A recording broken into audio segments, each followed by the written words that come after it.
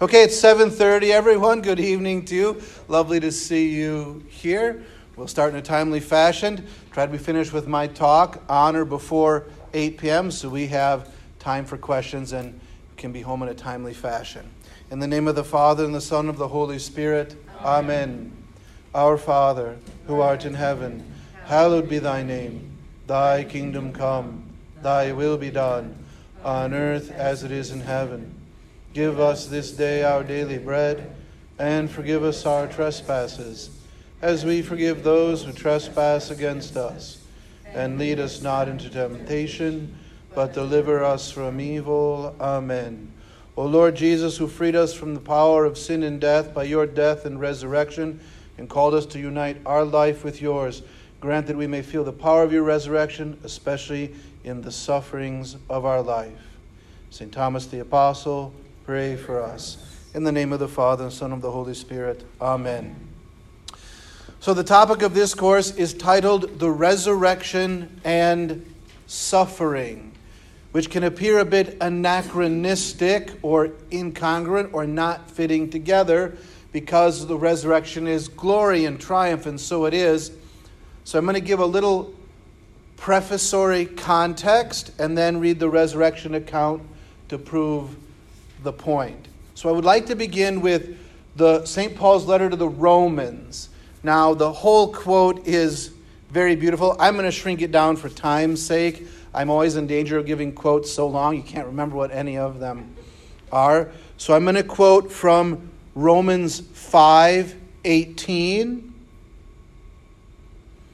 until Romans 6:4. Right? Romans 5:18 through 6:5. 5:18 through 6:5. Then as one man's trespass led to condemnation for all men, right? Original sin through Adam. So one man's act of righteousness leads to acquittal and life for all men, the suffering and resurrection of Jesus. For as by one man's disobedience many were made sinners, so by one man's obedience many will be made righteous. Notice that way that many will be made righteous. Law came in to increase the trespass, but where sin increased, grace abounded all the more, so that as sin reigned in death, grace also might reign through righteousness to eternal life through Jesus Christ our Lord. What shall we say then? Are we to continue to sin that grace may abound? By no means. How can we who died to sin still live in it? This is now the home run hitting part, right? Do you not know that all of us who have been baptized into Christ Jesus were baptized into his death? We were buried, therefore, with him by baptism into death, so that as Christ was raised from the dead to the glory of the Father, we too might walk in newness of life. For if we have been united with him in a death like his, we shall certainly be united with him in a resurrection like his. So this is beautiful poetry and theology that is connecting sin and death, resurrection and life. Christ defeated it by taking on death. We're baptized into his death so that we might walk in newness of life. Okay? That's the salvific part. Now I'm going to move forward to another, and this is one of the more famous quotations of St. Paul on this topic. Right? We're moving to Colossians 1, verse 24 and 24 through 26. Colossians 1, 24 through 26, right? Colossians 1, 24 through 26, right?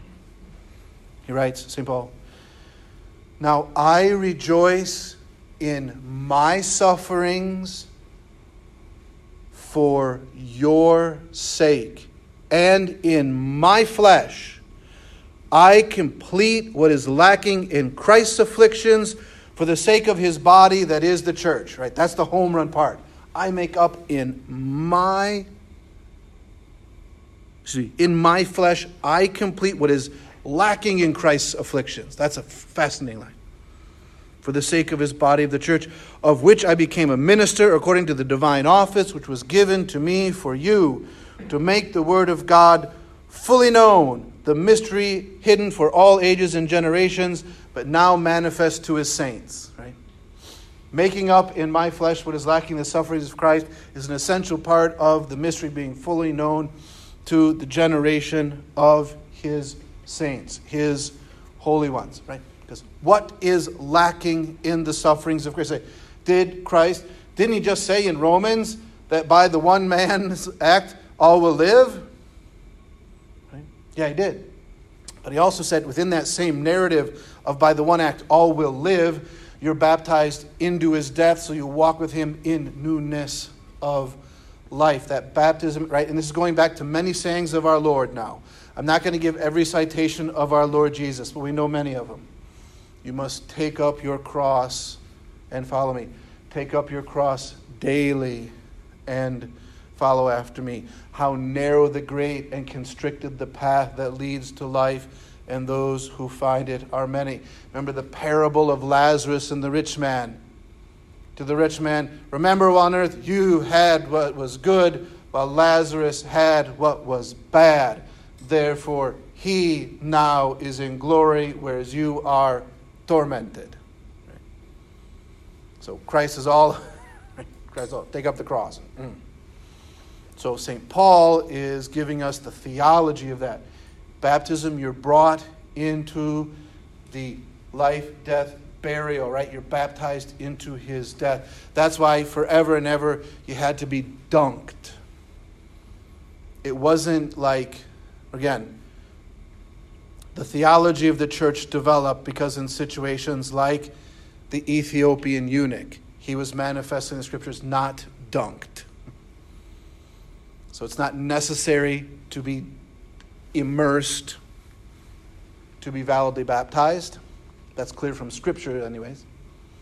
But the church would for the longest time immerse out of that symbol. You're baptized into his death so you rise to newness of life. Okay, so that union. And we make up in our own flesh, my own flesh, your own flesh, what is lacking in the sufferings for the sake of his body that is the church. That's so powerful that the resurrection of Christ is linked with suffering for the sake of the church. When we receive our sufferings, right? Remember, sufferings can be of two kinds. Physical suffering, we have physical pains, all right? I did something to my foot, it's killing me. That's physical suffering, right? And moral, what we call moral sufferings, or we kind of call it today emotional sufferings. Grief, loss, right? That's a moral suffering. Something happens in my life that is a challenge, that is a moral suffering that I have to try to triumph over. And this is where the devotional life to things like the crucifix, the stations of the cross, the passion of Jesus, so on and so forth, became very vibrant in Christian life. Because that was the catechetical reminder, right? You take up your cross daily, and then you receive the risen Christ in Holy Communion. That's been the rhythm of devotional life. I'm going to come back to that. I want to point to its reality in the resurrection as such. Again, all the resurrection accounts mention pierced hands, pierced feet, pierced side. We're going to go with the Gospel of St. John, just because I don't need to give you every last single quotation. Again, we'll just recap a little bit. Early on that first Easter Sunday morning, Mary Magdalene and the other women go out to the tomb. Stone is rolled away. See, vision of angels. Why do you seek the living among the dead? He's not here. He's been risen, just as he said.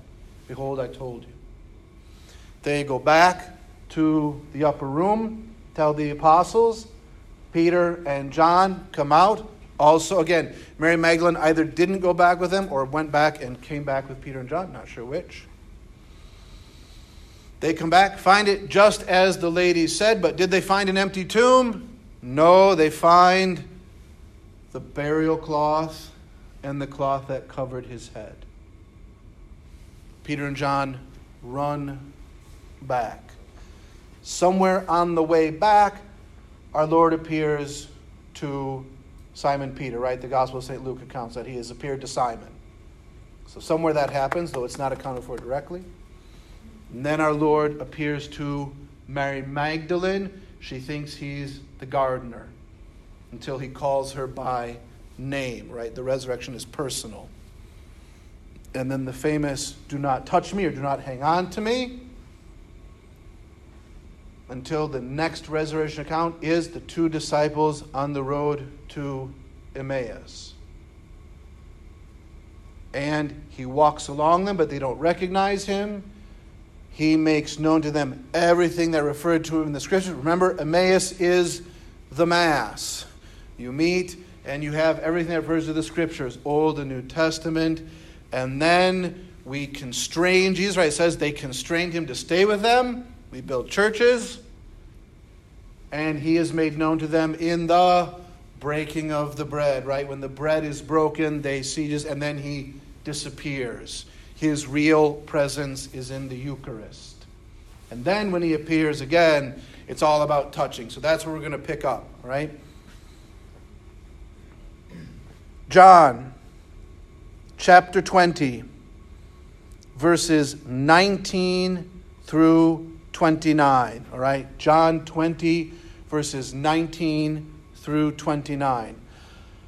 On the evening of that day, the first day of the week, the doors being shut where the disciples were for fear of the Jews, Jesus came and stood among them and said to them, "Peace be with you." When he had said this, he showed them his hands and his side. Okay, now, this is the start of the correlation between the resurrection and suffering. He shows the hands and the side, the great marks of suffering. Now, it is generally understood that he did not have all of his, right? His flesh was obviously beaten up and torn. So he is triumphant over sin and death. He's not the resuscitated dead man. He's not a zombie. Okay. He is risen and it heals. But that healing bears the marks of death, right? So the hands and the side. The disciples were glad when they saw the Lord. Again, one more understated sentences is all of Scripture. Yeah, well, David danced and exalted, and Elijah. The disciples were glad. Oh, okay. Right, pithy understatement. Jesus said to them again, "Peace be with you. As the Father has sent me, so I send you." I'm not going to repeat last week's class, right? This is the conveying of divine power. The divine power to forgive sins and bring about the reality of God. As the Father sent me, so I send you, right? Same way God the Father sent me, so I send you. I made the divine presence real on the earth. For Abraham was, I am. I'm with you to the end of the age, and you know me in the breaking of the bread. And then he breathes on them and says, "Receive the Holy Spirit. Whose sins you forgive of any, they are forgiven. Sins you retain, they are retained." Right? The divine power to bind and loose sin, which in his life, people, who can forgive sins but God alone, said the non-believing Jews. Christ conveys that same power, right? Sacraments. Okay. Moving forward, starting in verse 24. Now Thomas, one of the 12, called Didymus, or the Didymus means the twin, right? So Thomas was a twin. Thomas, one of the 12, called Didymus, was not with them when Jesus came. So their disciples told him, "We have seen the Lord." But he said to them, you all know this one, "Unless I see his hands, the print of the nails, and place my finger in the mark of the nails, and place my hand in his side, I will not believe. This is intimately powerful in the resurrection and suffering. It is presumed, we say we have seen, like we saw the Lord and he was like this, right? Presume there's some filler in there. So, I don't believe unless I want to see, I said this, I want to see the marks of death. I'm not interested in your talking about life. I'm after the conquering of death. Right? 8 days later, his disciples were again in the house, and Thomas was with them. The doors were shut, but Jesus came and stood among them and said, "Peace be with you." Then he said to Thomas, "Put your finger here and see my hands, and put it out your hand and place it into my side. Do not be faithless, but believing." Faithlessness ends and belief begins touching the marks of suffering. Now, on a spiritual level, you may have had the opportunity to witness in your own life a believer who suffers well. Some of us here witnessed firsthand the suffering and death of Father Mike Ritchell, which, if you had a chance to see it firsthand, it was a beautiful evangelical thing. It was mighty in its testimony. To, in a sense, put your hands into the marks of death, redeemed by Christ, ended faithlessness and brought faith. I think we know this emotionally. There are very, very few things that are more powerful than the faithful testimony of people who have suffered greatly. The martyrs are, of course, one of the big examples of this. Right? Thomas answered him, "My Lord and my God." Right? It's the immediate confession of divinity. Jesus said to him, "How you believe because you have seen me. Blessed are those who have not seen and yet believe." Now, again, that's a very famous benediction on all the generations to come. But I just want to make the point that benediction, that adoration of Thomas, falling down, "My Lord and my God," right? A lot of people were taught at Holy Communion when the host is raised up, say, "My Lord and my God." Okay. But that adoration comes through the mark of suffering. And just as a note, in the scriptural accounts, we certainly would say that the other disciples didn't adore our Lord, but it's not stated as such. Just notice that. The disciples were glad when they saw the Lord. Thomas falls down and says, "My Lord and my God." Thomas, who has to be bidden to touch the marks of suffering, falls down the door. There's a key here. The centurion sticks Jesus in the side, and blood and water pour out. And the centurion exclaims, "Verily, this was the Son of God." Right? So those two marks of adoration, both connected to the piercing of the side. So the marks of suffering and the marks of death are what can lead many hearts, especially hardened hearts, to confess.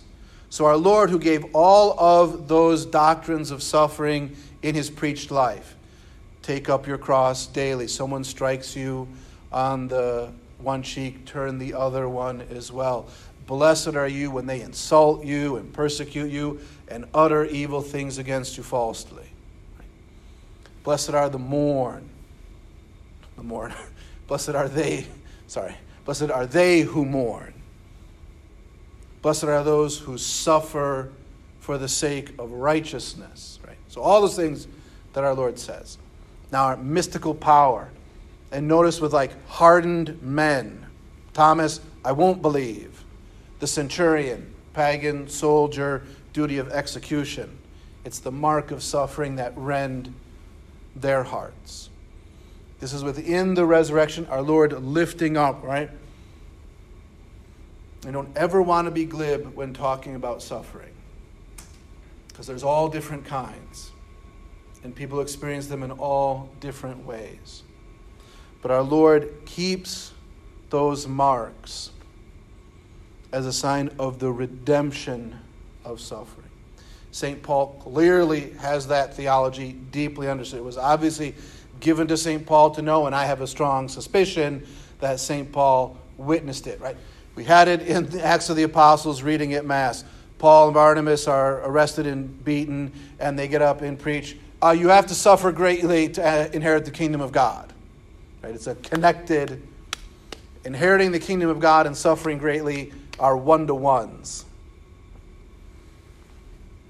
I want to conclude with a later resurrection account.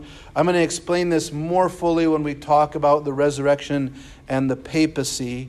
But I'm going to talk now about how our Lord speaks to the Apostle Peter and to the Apostle John.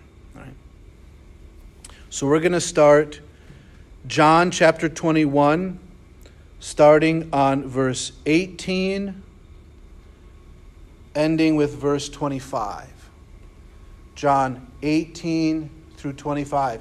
I'm cutting short our Lord with St. Peter because we'll cover that later and it's not immediately pertinent. So this is after they've seen the Lord. Right? Remember, they're on the Sea of Galilee. They're on the shore. They've been out fishing. This is much later when the Lord appears to them. Again, we'll cover that specific account later, but this is resurrected Christ talking to St. Peter on the seashore at the Sea of Galilee. They've had the immense haul of fish. They've eaten breakfast. Christ has redeemed St. Peter, as were the three. Remember, St. Peter denied Christ 3 times. And Christ says 3 times, do you love me? Again, we'll talk about that more explicitly in resurrection, the papacy. But now verse 18. Jesus talking to Peter the apostle. Truly, truly, I say to you, when you were young, you fastened your own belt and walked where you would.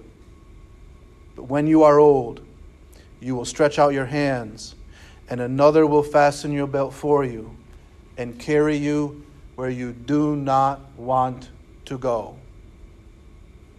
This he said, to show by what death he was to glorify God. And after he had said this, he said to him, follow me. So now this is within the papacy. Again, we'll start, but this is Jesus in the resurrection now in a personal way. You will suffer. Follow me. And then a juxtaposition. Peter turned and saw following them the disciple who Jesus loved, right? St. John, who had lain close to his breast at the supper and had said, Lord, who is it that is going to betray you? When Peter saw him, he said to Jesus, Lord, what about this man? Jesus said to him, if it is my will that he remain until I come, what is that to you? Follow me. Right? That important juxtaposition, right? Do not play the comparison game. St. John lived a whole lot longer than St. Peter did. If you know the life of St. John, he had to suffer a lot, especially in his later life. But again, to Peter, don't see. St. Peter immediately receives the vocation to suffering. Says, "What about him? Oh, what if I wish that he remain until I come? What is that to?" It's fascinating, right? What is that to you? What does that have to do with you? Stop comparing, which is super hard, right? I tell people this is one of the first instances of clerical jealousy, right? Jealousy in the clerical life is a huge, huge problem. Who gets the better assignment? Who gets the nicer associate? All this nonsense, right? It's a huge temptation, right? Who gets sent to what seminary? It all starts right there. And all this, Jesus says, what is that to you? Follow me. It's interesting in the scriptural accounts. In the first "follow me," it's said in the normal verbiage. The second "follow me" is exclamatory. Right? The first one, someone else will dress you, and you take you where you do not want to go. And when he says, he said, "Follow me." The second time, what is it if I want him to remain until I come again? What is that to you? Follow me. Right? Imperative, exclamatory. Do not compare your sufferings.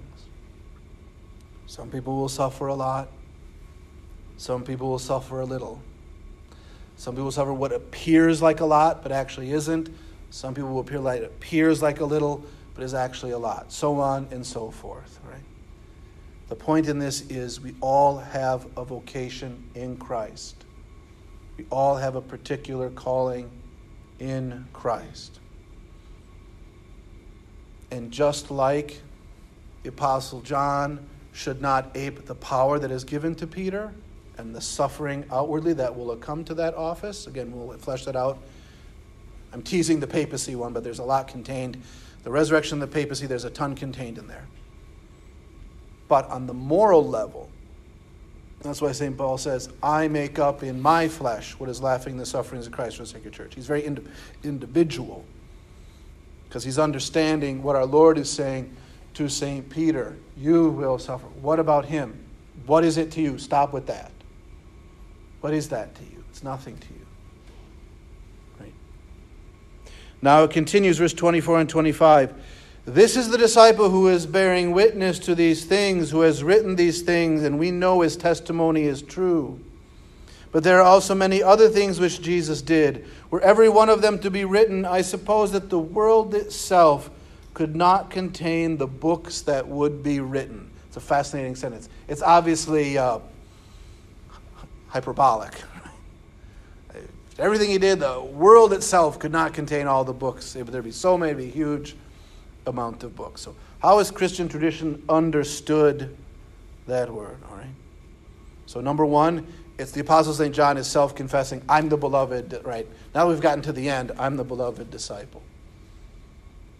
But a lot of the church fathers interpreted where all the things Jesus said to her, the whole world couldn't contain it. What does that mean? They said it's a spiritual challenge. Yes, our Lord did all these things, and they live within the life of the church, but the whole world can't contain it because you and I are invited to be a part of that life.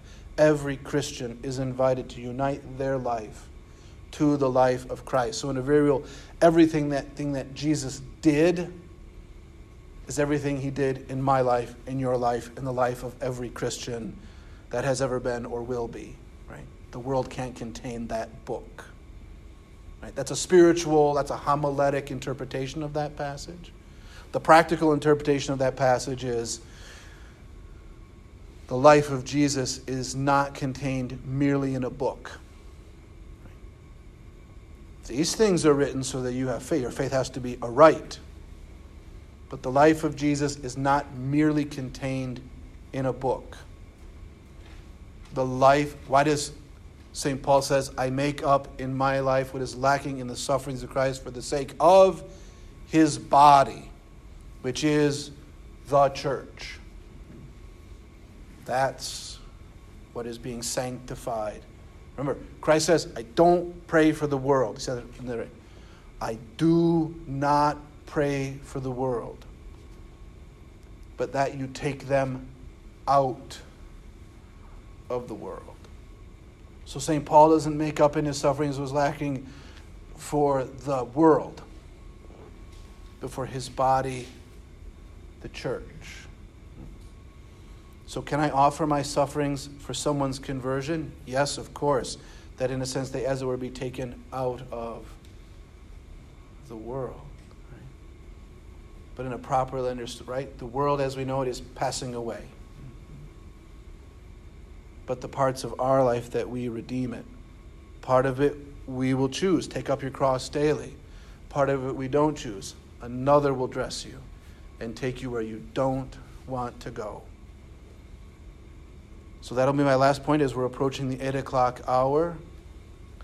Remember, within the world of sufferings, they are all redeemed by Christ. They all have meaning. When you're in the midst of suffering, finding that meaning can be super hard. So again, we don't judge anyone who's in suffering and struggles, because if you've ever been in a lot of suffering, in that moment, it can be really hard. However, as people who hold the faith and want to live it, we do understand that our suffering is providential. It's something that God is permitting for the redemption of the body of Christ, the church. And for us to unite it is extremely important. And that it might be the thing that leads the hardened heart to faith, the non-believer to believe, the pagan to reject. We saw this all the time in the martyrs, right? People, well, how can they do this? Right? That's why who rocked the heart of the Roman Empire, this massive world-conquering machine? The martyrdom of teenage girls.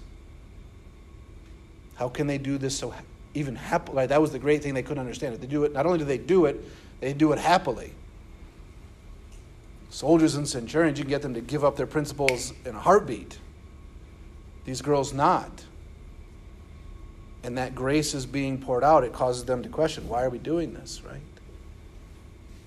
So on and so forth. Okay, I'm going to not get overly sermonetic. I will open it up because there can be many questions about suffering and redemption and so forth. So in that piece, any questions or comments or curiosities?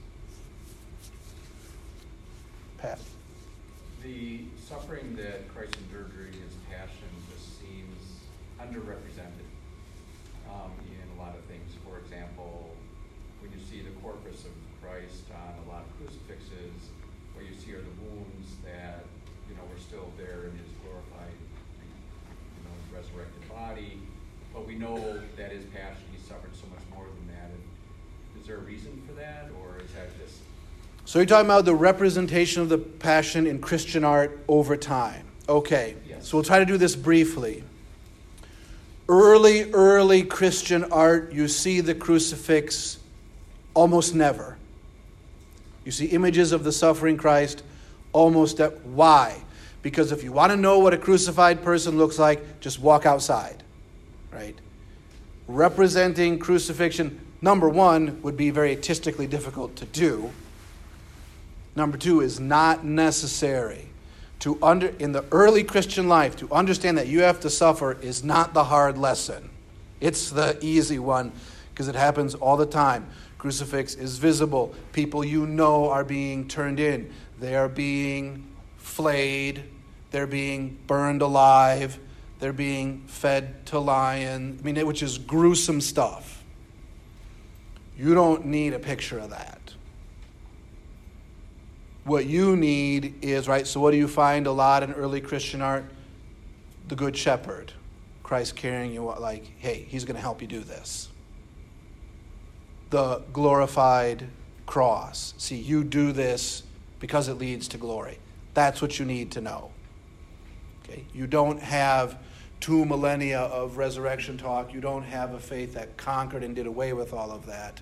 You don't have, your pope and bishops don't have authority in the world. Right? So that's the first reason why you don't see it.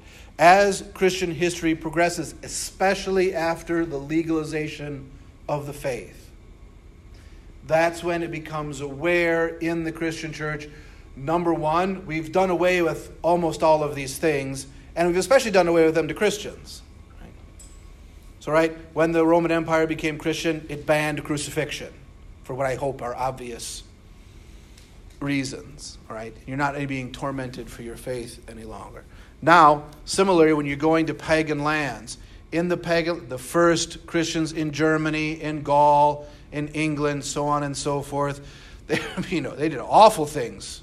So again, you have a lot more art of glory and resurrection because that's what you need to see. When you're marching out to the pagan German tribes, they are going to nail you to logs and skin you alive. You don't need suffering images. They're right in front of you. You need resurrection images, right? So again, when you move into what we might call the High Middle Ages and so on and so forth, where Christianity becomes a dominant force, you find in the mission lands a lot of images of glory. Because where you're being Japan, right? They didn't need crucifixion scenes they saw, right? They had to be catechized, but they had a lot of icons of glory.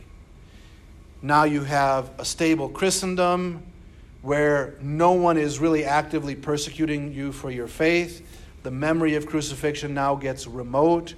You start to represent crucifixes in art. A huge debate begins. How realistic do we need to make the suffering Christ in art? And the debate is centered around two basic principles. Number one, can we ever really do it justice? And if we can't do it justice, should we do it? Right? And second, should we not basically, in the representations of the sufferings of Christ, either have them in the icon of the resurrection? It's generally understood Jesus Christ doesn't appear resurrected all scourged. He just appears resurrected with hands and side. That becomes the dominant idea. So that in crucifixions and so on and so forth, what is enumerated? Hands, feet, side. Because they said, we can't actually represent what he went through. And so we're going to represent it with a key to the resurrection. And so what becomes much more popular in Christendom are devotional acts that bear sufferings. Passion plays, pilgrimages, right? Silices, flagellate, right? You want to have an icon of people getting beat up, beat yourself up. If your life is easygoing and whatnot, beat yourself up. That became what was called the Devotio Moderna, the Imitation of Christ of Thomas à Kempis, the Stations of the Cross of St. Francis of Assisi, so on and so forth. The general key was we cannot reproduce the sufferings as such. I mean, crucifixion is as horrible as it gets. The Renaissance begins to change a little that because our artistic skill gets greater. And that's when you start to see, especially in Spain and Italy, Spain takes us into the New World, you start to have the skills to represent the sufferings much more clearly. They have the artistic, and that's when they start to appear because they say, well, we're a long distance away from crucifixions and so forth, so we have to represent it in a real context, especially to cultures that didn't really have crucifixion as such. Right? In the New World, they had all kinds of god-awful ways of executing people. They had somehow not figured out crucifixion, which was only kind of amazing because the Aztec Empire was running step by step with the Romans on how to subjugate right? That was the whole Roman bit. You want to subjugate populations, you scare the bejesus out of them. Screw around with us, this happens. The Aztecs had their own version, but didn't have crucifixion as such. So that's why in the New World it becomes very popular. So you go today in Mexico and you see all kinds of beat up Christ. But that still become in the German world, in the Anglican world, that never really took hold. So when you are in a country like the United States where Catholicism is dominantly German, again, people think it's dominantly Irish. I mean, Irish don't really have this either. You tend to have that theological point of view where we can't actually represent what he went through, so our icons should have keys of resurrection. They need to have 2 hands, 2 feet side, but not a crucifix of Christ all beat up and scourged. I think there can be a very legitimate question in the contemporary world as to what we should be doing in contemporary Christian art. Should we move back to sort of a Fra Angelico iconographic reality that the Greeks still maintain? Again, which has if you look at the crucifixion or the Ecce Homo, behold the man, or so that, they don't have a beat up Jesus. They have the 2 hands, 2 feet, the crown of thorns, things like that. Is that the key of Christian art? Or now, because we can do such realism, we can portray Christ suffering and beat up in a much more real way than they ever could before. And so maybe we should do that. That's a question or a debate. For the people who cast the statue in our church, who are in the air, basically good German Anglo Catholicism, that was never a question. That was in their minds. Did that address you? I mean, that's, again, I think there are contemporary artists who are asking that question. This gets into the world of aesthetic. How much is too much? Now then you follow each other asking that. But that part is a live question in contemporary Christian. But that's a basic sketch, right? Very basic sketch of why Christian art did not represent suffering in an extreme fashion. The most extreme versions you'll find it are in Spain and Italy, and especially in the New World, in those places. Can you give us some examples of some allowable mortifications that we could try? Well, allowable mortifications is a great question, because you should talk to a confessor or spiritual director about your allowable mortifications. So let's talk about some things that the church asks us all to do corporately for mortifications, all right? Number one, not to be a smart aleck, but whatever sufferings come your way, you take them cheerfully to the best of your ability. That's numero uno. Bad things that come your way, you take as cheerfully as you can, right? Secondly, fasting. Now, fasting is basically understood as not eating until the close of day, right? More or less. Don't get me wrong, there's all kinds of versions. We can spend forever talking about that, but right. The Christian church has traditionally fasted on Wednesdays and Fridays. You can go back to something called the Didache, or the Teaching of the 12 Apostles, a 2nd century document. Wednesday, because Jesus was betrayed on a Wednesday. Friday, hopefully that's obvious, the crucifixion on Friday. Never on Sundays, and never on Thursdays except for Lent, right? But so fasting, Wednesdays and Fridays are good ones. Then what I would call acceptable mortifications for everyday life. St. John of the Cross teaches really good on this. Whenever an option is in front of you, take the least pleasant. If you can have peas or carrots and you like peas and don't like carrots, have the carrots. If you can sit next to Bill or Al and you don't like Bill but you do like Al, sit next to Bill. So on and so forth. When there's an option, take, right? There's a lot of little things around the pleasures of life that can be done. Leaving the sugar packet out of the coffee, not having that second, right? Now, other mortifications that are classics that should be done after talking to a confessor or a spiritual director, things like sleeping on the floor, taking cold showers. That's a winner, isn't it? That's a good one. Give it up for the good God, all right. Sidebar, if you take cold showers, always in like July and August and never in February, March, not the same. All right, so I take cold showers every August, Father. Oh, okay. Anyways, right.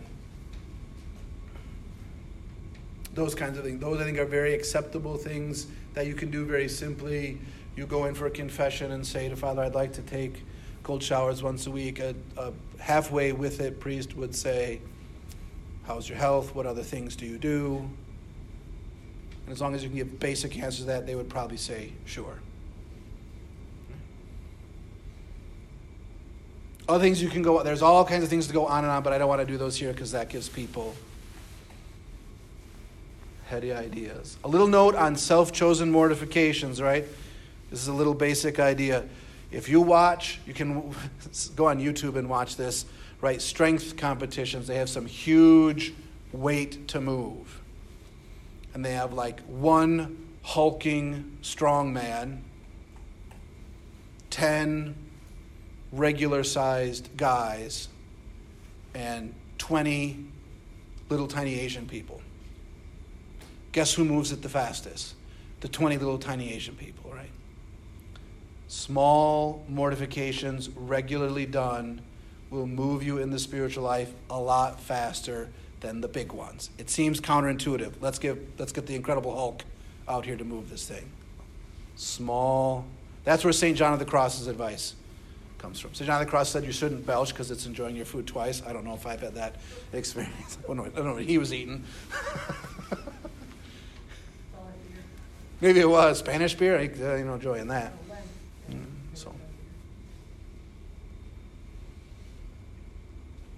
For most of us, especially in modern life, like not complaining about that driver, that tweeter, so on and so forth, right? You know what's a big, big mortification these days? Not talking bad about that cardinal and that bishop. Like, that's because they're doing bad. You say, okay, they did something that was bad and silly. I'm going to not badmouth them. I'm going to just talk about what's good and do it well. Right? St. Josemaria said this, he said, remember when someone talks bad about you, thank God for it and praise God for all the worst things that they could have said, but they don't know. That can be very, very helpful. They said bad things, right? St. Therese of Lisieux, if people talked bad about her and lied about her, she just took it like, yeah, okay. I don't recommend that. That sounds super hard, but... So suffering is just so countercultural today. I mean, medical practices to eliminate, reduce, mitigate all suffering. I read a story about a priest, read it recently, I don't know when this occurred, but he was dying, I don't know of what, but he refused any kind of painkillers and to find joy in his suffering as he approached death. Well, like I said, so yes, we live in a culture that is predicated, an economic system that is predicated on maximizing your pleasure and your ease. That's its reason for its existence. And it does it super well. So that's for individual Christians. Like I just bring up, I don't mean to be sentimentalist, but a lot of us knew Father Mike, who did things like you're talking about, which are, in their own moment, heroic. And they're very edifying. And I would never ask for such things to come to myself, because what St. Margaret Mary say, I fear all things from my own weakness, but I hope all things from his goodness. And amidst all of that pleasurability and whatnot, we should never be flippant or too open about talking about these things, because there's a lot of people who suffer a lot that is unseen and unknown. And so it's easy to, I should say, it can be hard to resonate with that for some people. It can be hard to feel that with the weight that it deserves, because of the societal structure in which we live that is generally very pleasant and therapeutic, right? So each of us should do our best to do our small things well, but not talk about sufferings lightly.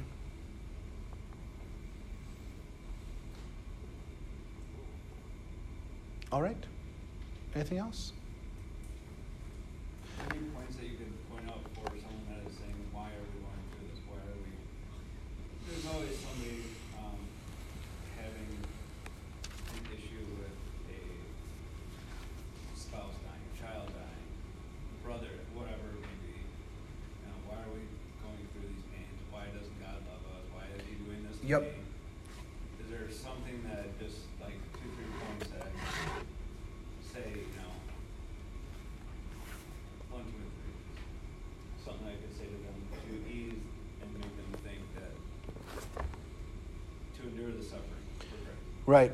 So, because this can be acutely difficult, as you mentioned, when someone, especially someone who professes to be religious, but cannot in this moment place their suffering in a religious context. Or someone who happens to be religious and has the perception that, this is the famous one, God wants you to be happy. Right? Now, number one, where's that written? Okay. So if someone is in that, this is where it tends to be hard. They are religious, right? Or non-religious, right? The non-religious is try to be purely evangelical. Jesus Christ wants to be so close to you, so close to your child. If you can say his name, he will give you peace. Jesus Christ walked that pain so that pain, right? If they don't have faith, I try to be purely evangelical. It's the most effective thing that I've been able to do. When you are able to say, I try to avoid saying, I know, I understand, I had someone who, make no comparisons except for Jesus. And I try to follow it up with the Divine Mercy Chaplet. I'm not saying I'm batting 1,000 on that point with non-believers, but it is the singular, Jesus did this, can I say this chaplet with you? Right? So if you can tell the story of the Lord Jesus, suffered, he was innocent, he took the beating, he took the pain. His mother was right there with him, and she felt all of that. I don't know what you're feeling. He knows what you're feeling. I don't know what you're experiencing. She knows what you're experiencing. Will you cry out to them? Now, believers who are in this same spot, then I found it helpful to go to that passage from St. Paul. What your child can do can be so much good for the world. What your mom is going through could be so much good for the world. And if you can talk to the person who's actually suffering, this is what's most amazing. The person who's actually suffering can usually understand this better than the person who has to watch it. So in that situation, it is to tell loved ones of the sufferer, Jesus knows this. Pray, say his name with me. Say the chaplet with me. You can be so close to bringing salvation and grace to the church. But if you can talk to the person, the sufferer, they are the ones who can most clearly see it. That's why I'll never forget one of these moments. I was with one of my godchildren died of SIDS. Right? I got a call at 3 o'clock in the morning. I was down at St. Paul's. Raphael's not breathing. They're from the hospital. Went to the house. I helped the dad build the casket for his barely 1-year-old child. Now, they were people of faith. At that funeral mass, that mother she glowed like an angel. She had such peace and beauty in her heart. 6 pews behind her are all these 20-something new moms who are a wreck. I mean, they're with their husbands, bawling, can't handle it. Why? That mom is getting grace because she's suffering. She's getting grace. She can contextualize and understand it. They can't. Because because what are they doing? They're imagining being her. And they can't handle it. Right? So that's what happens to a lot of times. They're not suffering directly. They see it and they can't handle it. So again, that's why if you can be close to the sufferer, that's the most powerful thing because they can hear the voice of God. But if you can't, then I do go to St. Paul, build up the Christ of the church. Walk with Jesus in the Passion. Say the chaplet with me. I don't think I ever noticed that verse where he said that. Because everyone says Christ died for your sins. Yep. He did it. He did everything. But then Paul says, I do this to... And again, if no one... We say, because if no one made up in their body what was lacking in the sufferings of Christ, Christ would still have redeemed the world, right? That's the theological truth. Christ did do it all. If no one joined in, it would still be fine. But the glory is you can join in. And you can, and again, if you talk to someone who has suffered and come out of it, what they will say is, like if you talked to this mom, is talking about the death of her child her favorite thing to do in the world? Obviously not. Can she testify to it in a really powerful way? Oh, yes. Oh, yes. So, but it is, again, in my experience, being directly even, do not try to contextualize it. Because if you try to contextualize it, then you're trying to compare it to someone else, and that immediately feels judgmental and small. Which is hard to do, because the immediate thing you want to do is find connection with them. So, hey, I understand you, or if I can somehow make it not so bad, right? That's a real temptation. I want to say something, I've done this. I want to say something that makes it seem not so bad. And what that gets heard as discounting or comparing. So that's the trick to avoid in my experience. And to try to be directly evangelical.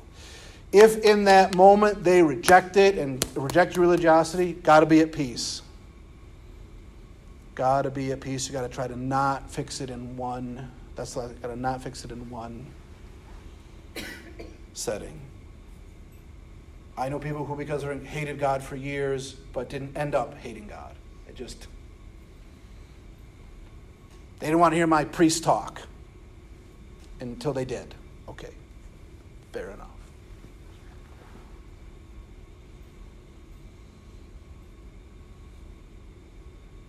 Okay. All right. Well, it's 8:26. We can even end a little early.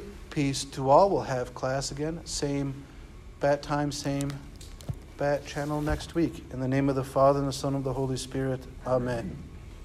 Blessed Father, help us to keep all the glories of your election in mind, especially, Lord, help us to be mindful of them in the midst of our own trials and hurts. To all of our brothers and sisters who bear pain or the marks of pain, we ask you to give them a heavenly blessing, O Lord, and show your light deep within their hearts. Help them know the gratitude we feel their suffering might have borne fruit for our lives as members of the body of the church. And should our turn come, O Lord, or be here, help us to bear them well for the glory of your name and the resurrection of your Son. Holy Mary, you observed all these things face to face. Obtain for us the grace to bear them well also. Hail Mary, full of grace, the Lord is with thee. Blessed art thou among women, and blessed is the fruit of thy womb, Jesus. Holy Mary, Mother of God, pray for us sinners, now and at the hour of our death. Amen. In the name of the Father, and the Son, and of the Holy Spirit. Amen.